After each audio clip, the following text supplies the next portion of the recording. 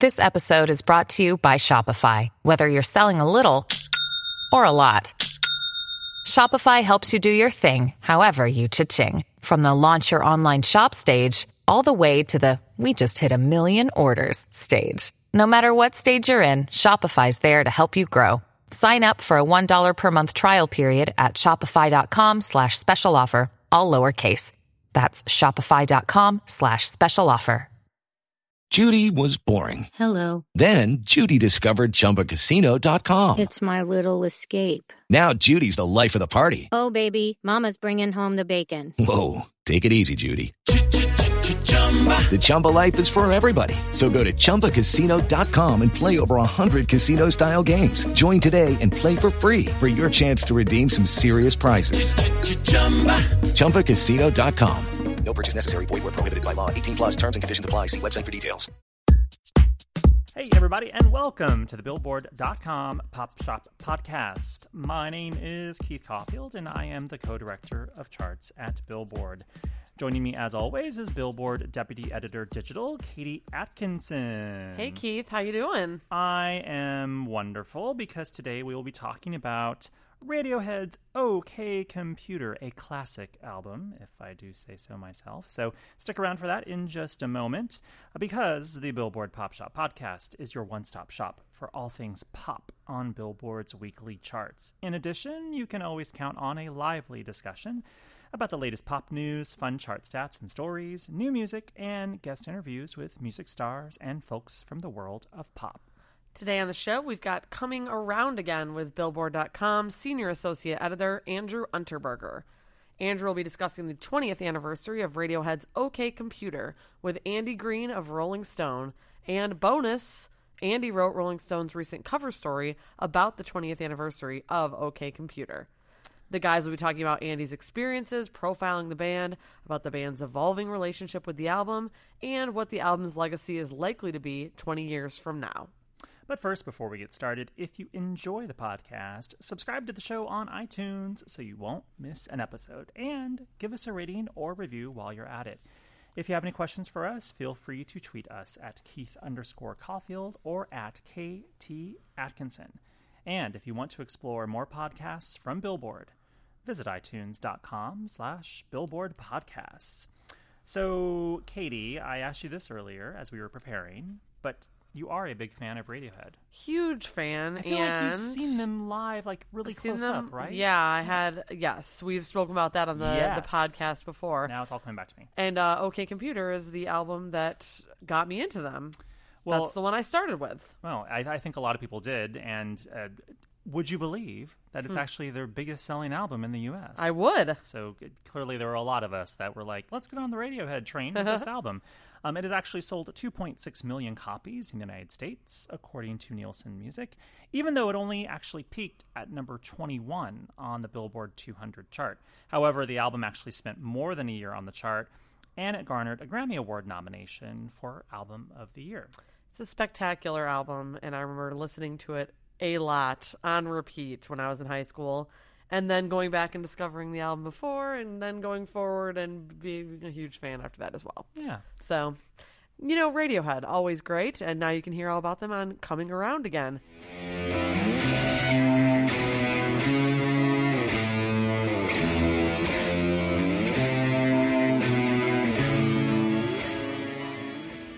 Hello and welcome to Coming Around Again, Billboard's anniversary-themed podcast discussing anniversaries being celebrated in the music world. And this week we're talking about Radiohead's OK Computer, one of the most acclaimed albums in the 90s. Not a commercial blockbuster when first released, at least in this country, but one that's kind of come to be seen as Radiohead's masterpiece, one of the great rock albums of the 90s, maybe one of the great rock albums, period. And here to talk about it with us, we have Andy Green, senior writer at Rolling Stone, who recently did like a really awesome profile of the album, timed to its 20th anniversary, which is coming up. Well, it's either coming up or it's already happened. This is sort of one of the weird things about OK Computer. It technically turned 20 last May 21st when it was released in Japan 20 years earlier. But Friday, June 16th in the UK, and then Canada and the US a couple weeks after that. But we're going to talk about it this week. So thanks for joining us, Andy. How you doing? I'm doing great. How are you? I'm doing all right. So yeah, I really, really like this profile. It's really really interesting look both at what the band was like in 1997, what they're like today, and how much things have kind of changed for them over the 2 decades in between. Before we really get into that, I'm curious about your own kind of history with the band. I mean, are you a longtime Radiohead fan?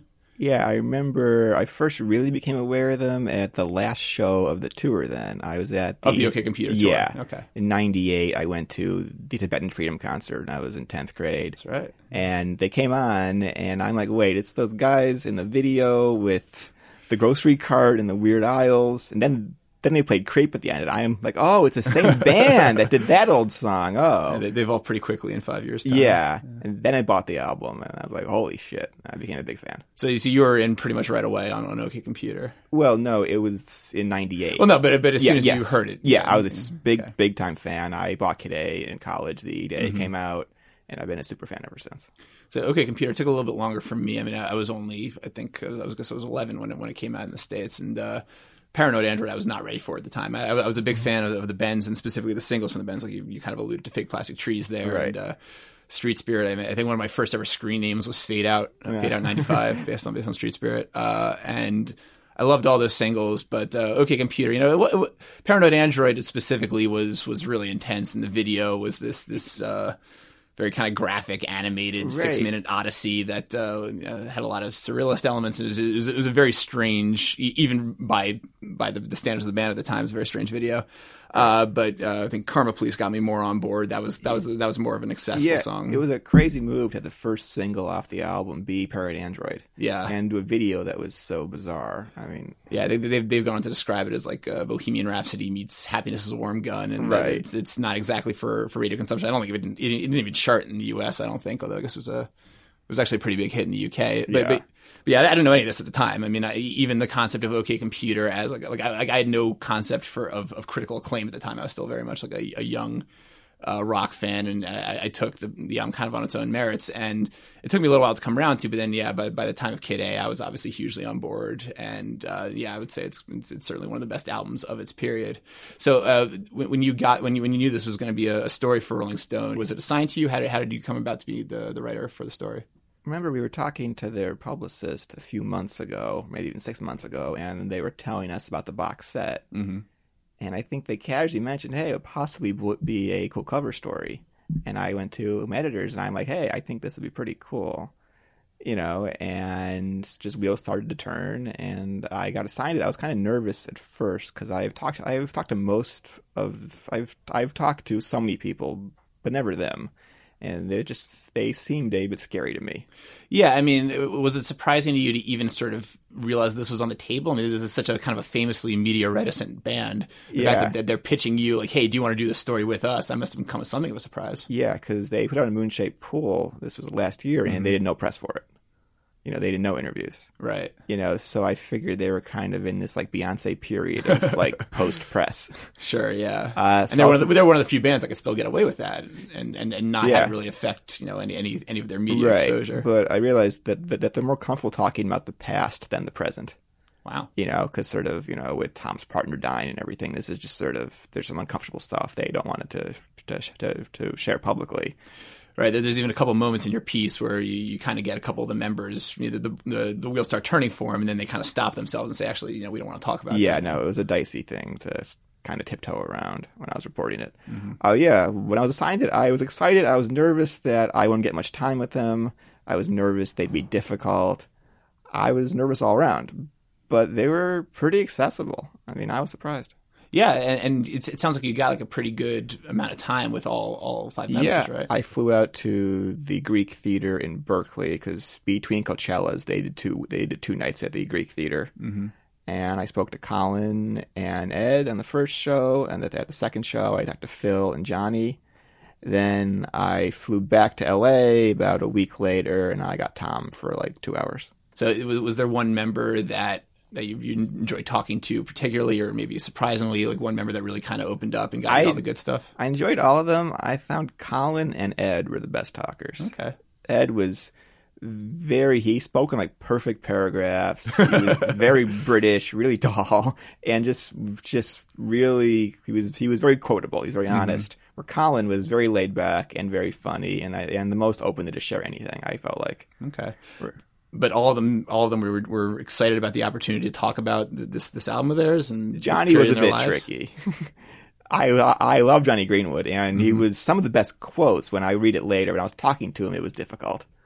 He sort of mutters. He was looking down at his feet a lot. He was just sort of, I don't think that he loved talking about the past. These aren't guys that sit around a lot and are talking about 20 years ago. Sure. So, and it seemed like in the piece, he's the one that seems to have kind of, I don't know, maybe traveled the least distance from those days emotionally. Like he still very much seems to be in that space of, resisting being a band, resisting being a guitarist. Yeah, he challenged me on everything. The point that he challenged the idea that he plays guitar. Like even that, I can see it. I can see you holding it in your hands. Yeah. I'm like, Johnny, I just saw an entire concert a minute ago. You're playing guitar most of it, but he wouldn't even concede that. That's pretty crazy. But on the flip side of that, I think a lot of people will be surprised, and I certainly was, at kind of how dramatically Tom's perspective has changed on those days, to the point where he looks at old pictures of himself and he says, lighten the fuck up, kid. What are you thinking? Yeah. I asked him one question that gave me so much stuff. I was just like, what advice do you think that you give Tom of back then? Mm-hmm. And he just went off. He was like, lighten the fuck up, and then went into this whole rant where he was like talking to himself for a while from back then. And it was great. Yeah, he was much funnier than I thought he'd be. Like, what do you attribute that to? Like, what do you think it is about this guy that's changed over the years that leads him to have this kind of much healthier perspective on what was a pretty intense period in his life? I think he sort of won the war. I mean, there was so many years of struggle for him where he was being bombarded by the press, and he was young and he couldn't deal with it. He was overwhelmed. He's had time now to really work at his own pace. He's totally in charge of that band in a lot of ways. He decides when they tour, for how long, and he has so much control on his life now that he's happier.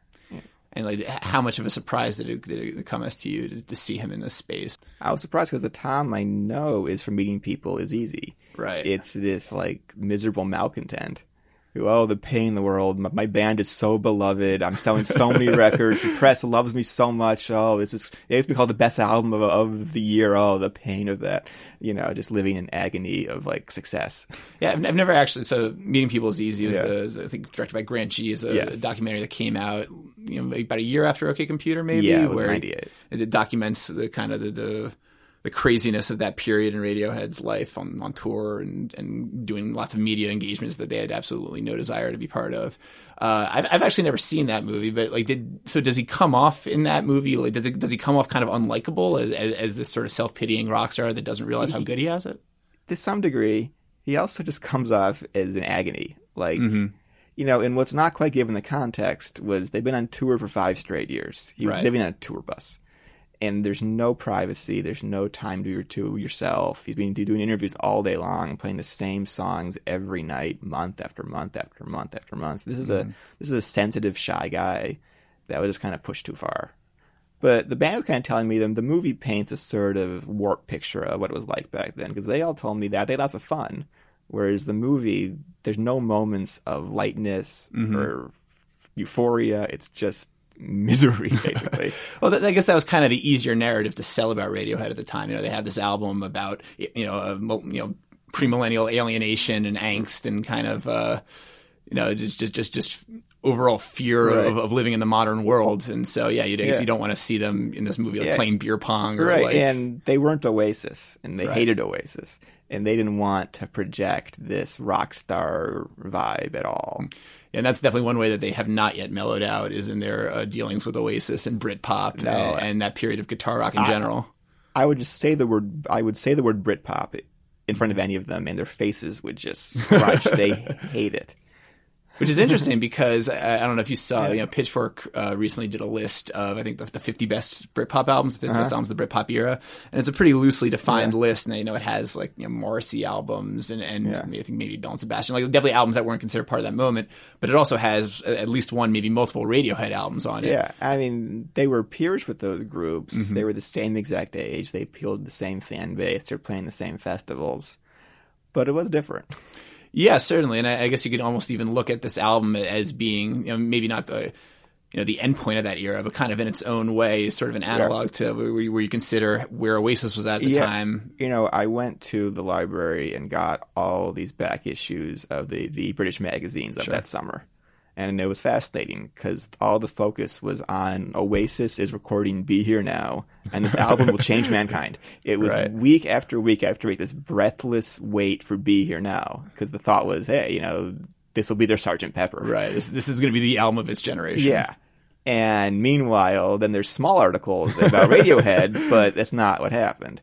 So. And it's interesting when you look at kind of like British rock in 1997 in general, as I'm sure, as all the attention was being heaped onto Oasis, there were any number of kind of smaller bands recording albums that people still talk about 20 years later, whether Spiritualized or Corner Shop, Primal Scream, they're Scottish, but this was a really interesting moment in British rock history that was almost being totally ignored while everyone was waiting for the third Oasis album. Yeah, and those bands that you mentioned, they were all huge in the UK and a big following. Stateside, there's almost none of them got any traction. Yeah, it was just Oasis and Blur to a much lesser degree, which is what we reduced the whole Britpop scene to here in a lot of ways. So in addition to talking to all 5 members of Radiohead for this, you also talked to Nigel Godrich, their producer, and you got a couple really interesting secondary interviews. And I say any piece where you can talk to Alanis Morissette, Michael Stipe, and Jane Seymour, better known as Dr. Quinn Medicine Woman, that's a pretty good get. It's super funny to me that the shooting schedule for Dr. Quinn Medicine Woman played a role in the making of this album because she was in Los Angeles, so she had this huge house that she had to rent to people to pay the bills for it. Mm-hmm. And she ended up renting it to Radiohead. Yes, right? Yes. Stories about it maybe being haunted and. Oh yeah, I have many more stories of that I couldn't even run in the thing. There are many ghost stories. It's just surprising. I thought Radiohead would be that they wouldn't believe in ghosts, but they all do. Yeah. Did you have a favorite of the other people you talked to outside of the band? I love Nigel Godrich, but he's almost their 6th member. Yeah. I think Michael Stipe, because they worship him. And they saw him as like their godfather in this time period, and he was a real voice to Tom of just serenity. He'd been there, he knew what he was going through, and he was just very helpful to Tom. And then to just talking me through what he would tell Tom. Ambition makes you look pretty ugly.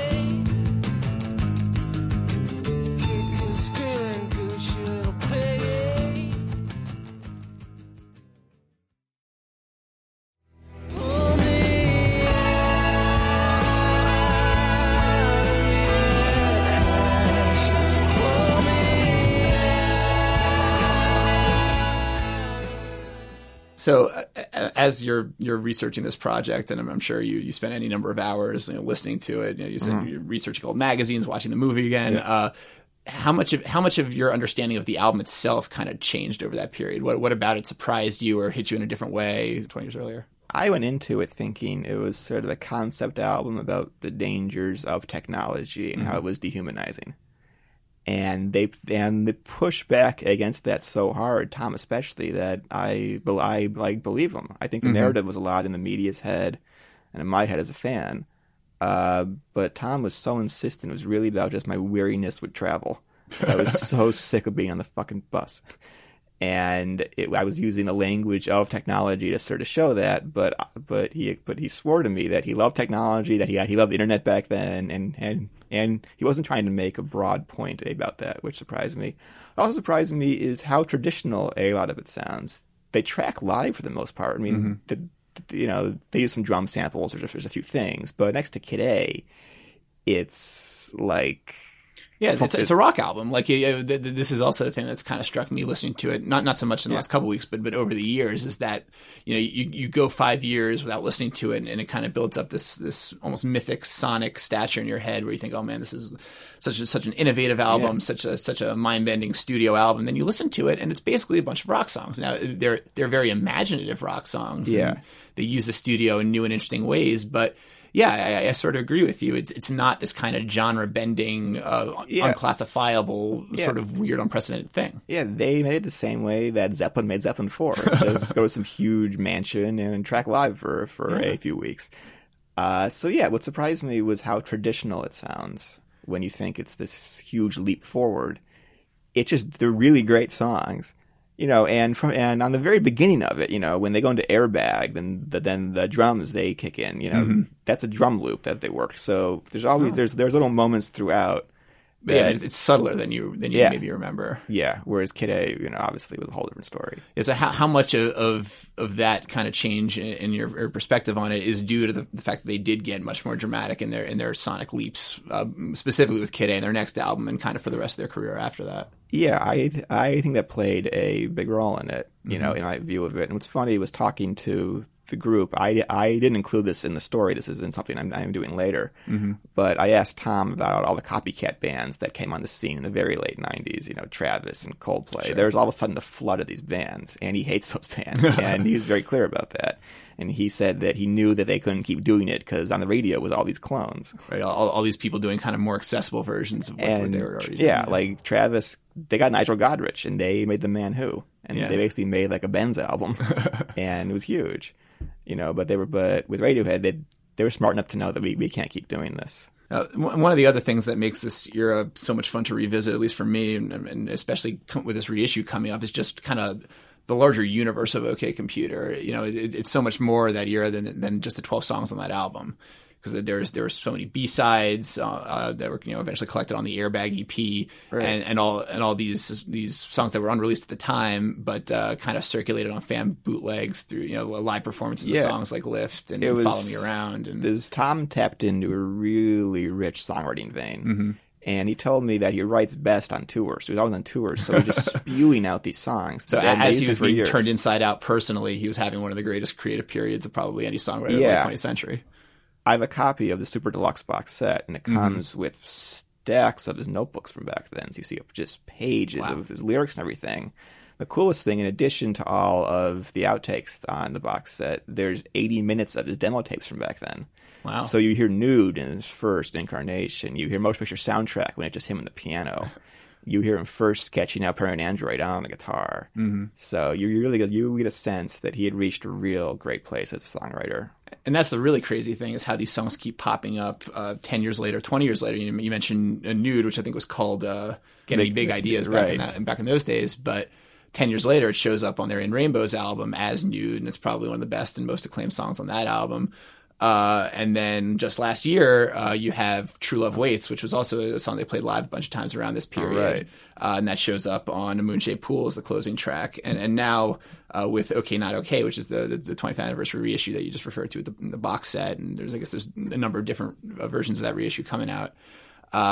You have a couple of these songs like Lift and Promise that and are Man of War that are being heard in their studio version for the first time, and it's almost as exciting for Radiohead fans as getting brand new songs. And I was talking about that to Phil Selway, the drummer, and he was like, the label back in '96, they heard Lift, they heard Man of War, and they heard I Promise, and they go, okay, great, more songs like this, please. Yeah. I'm hearing songs that'll work so well on the radio. Then they file the album, and they're all not there, right? And they were livid. Do you think that those songs would have changed the album significantly? I mean, I think I saw like a quote either from Ed or from Phil saying that like it would have given the album new commercial life. Is that true? Does that check out to you? I think if they made Lift the first single and they pushed it properly and they made a real video for it, then that could have changed things. But they weren't really trying for hits or anything. Right. They really saw the album as a cohesive art form. They got into huge fights, but even the track listing of it, this was really conceived as a whole. And they didn't want a creep or anything to come out of it and just distort everything. God forbid, yeah. It's interesting to me that electioneering has almost become the creep from this album for them. They hate it. It's so funny. Do you think it's the lyrics, or what is it? I think it's just too guitar-y. And they haven't played it in 19 years. I don't think that they will again. If I'd say to them, they'd scrunch their faces even. They do not like that song. It's crazy. I mean, I guess some of the political verses on that album haven't really aged that well. They're kind of on the nose and sort of broad-stroked. Yeah. But it's surprising that they would single that song out specifically as the reason they don't want to play this album live all the way through. Yeah, and I just don't think that they want to be a like nostalgia band that's playing albums straight through. So you've heard, I presume, the new tracks on this, or the new old tracks on the reissue. Does Lift kind of live up to the expectations? It's pretty great. It's just Tom's demos are the things I keep playing. Okay. It's like Pete Townshend's Scoop series. You get to see all these songs in their most raw form on the tour bus and soundcheck. And that, to me, is the most exciting part of the whole box set, is hearing that stuff. All right, is there like one song in specific that stands out as like the one that'll totally change your perception of one of There's their... motion picture soundtrack. Okay. I had no idea it was even from back then. And just him with the piano and the national anthem. They play an early national anthem at a sound check or something. I had no idea it was from back then. And me neither. And it sounds like it like would have fit on the album. It's a very different vibe to it, and it's just fascinating. And is there anything left at this point? Are there songs that like still to be unearthed that you remember from the period? I think this box set scrapes the barrel pretty clean. I'm hoping when they do Kid A, they'll do a box set, in like 3 years off of that, or maybe one combining the Kid A and Amnesiac. That could be really cool. There's certainly a lot of great B-sides off that album too. Oh yeah. You spent so much time with this album. Do you think it stands as the best Radiohead album? No, I think the Kid A is their best album. Is that because it kind of innovates in a way that this album does, that it's more clear now that this album never quite did in the first place? I just think the songs are stronger. It's more cohesive. There's not a weak spot, and they were just so ballsy. I think there's a lot of bands that could have made an album close to OK Computer. There's no one that was capable of doing Kid A besides them. And do you think that, I would say, talking about this album in 2017, this is probably considered to be their masterpiece still. I don't know. Maybe there's a generational divide at a certain point, but do you think that when we have this conversation again 20 years from now, that Kid A will kind of overtake I OK think Computer? Kid A, I think In Rainbows. People love In Rainbows, and it seems to be aging very well. That's interesting to me. Maybe just because of the place where I was in my life when that album came out, I wasn't I wasn't able to be impacted by a Radiohead album in the same way. Yeah. But that album never seemed to me to be quite on the level. No, I agree with you. I think Hell the Thief is even better. I love Hell the Thief. Do you think that time will kind of make OK Computer more of a relic than it seems now? It feels a little 90s-y to me at times. Bit. It's not nearly as much so as the Bends, which sounds to me a bit dated and sort of its moment. But when they talked with the Bends, they said, look, we had no experience and we had no time. That was super rushed. This is the first album they really had time to make it the way they wanted was OK Computer. I was talking to my friends about this album recently, and they were talking a lot about like the posters you would see like around college dorm rooms of like the fitter, happier lyrics. Oh yeah. And like I feel like maybe that's one of the reasons why this album seems so 90s now, is that like this kind of established Radiohead's like persona as this like very angsty sort of premillennial paranoia band. Yeah. And like future albums, they were less packaged. I think like to sell Radiohead as that idea. Yeah. So maybe they have aged better because they aren't quite so dated to that moment in time. Yeah. By the time of Kid A, they had complete power over everything, over the marketing, so they were less tied into those images that were sort of we associate so much with OK Computer, or everywhere, all the billboards and shit. Do you have a favorite song off the album? It changes, and I got a bit sick of it for a while after months and months. Can't imagine why, yeah. The one, if I had to pick one, it might be Lucky, which is sort of funny because that was recorded 2 years earlier, and it's not really part of the album in a real way. It was released in 95, on the War Child soundtrack. Right. But that to me really is the best, probably. And I guess the an outlier about being about an airplane crash instead of an auto crash. Yeah, I sort of like the symmetry that the album starts on a car crash, then the second last song is a plane crash. So are you one of the people that thinks that the album would be better without The Tourist? I love The Tourist. I like the little bell sound at the very end. that the last thing is a triangle. Sure. And the story that Tom told me, I never heard that the barking dog on the street in Berlin is what inspired that. So there's been so much interpretation of what the slowdown was, but it's just sort of people talking out of like their asses. There's actually, like the barking dog in the song is a barking dog. Yeah. Well, never any shortage of people talking out their asses when it comes to radio. Oh, right? yeah. So, all right. Well, thank you so much, Andy Green, for coming on. Of course. It's my pleasure. Yeah. The Radiohead's 20th anniversary. It's unbelievable. That's finally coming up. And check out OK Not OK, I guess, when that comes to stores next week.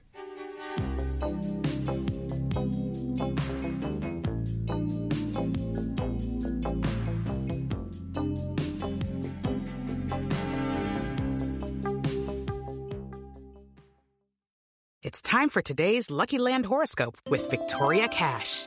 Life's gotten mundane, so shake up the daily routine and be adventurous with a trip to Lucky Land. You know what they say, Your chance to win starts with a spin.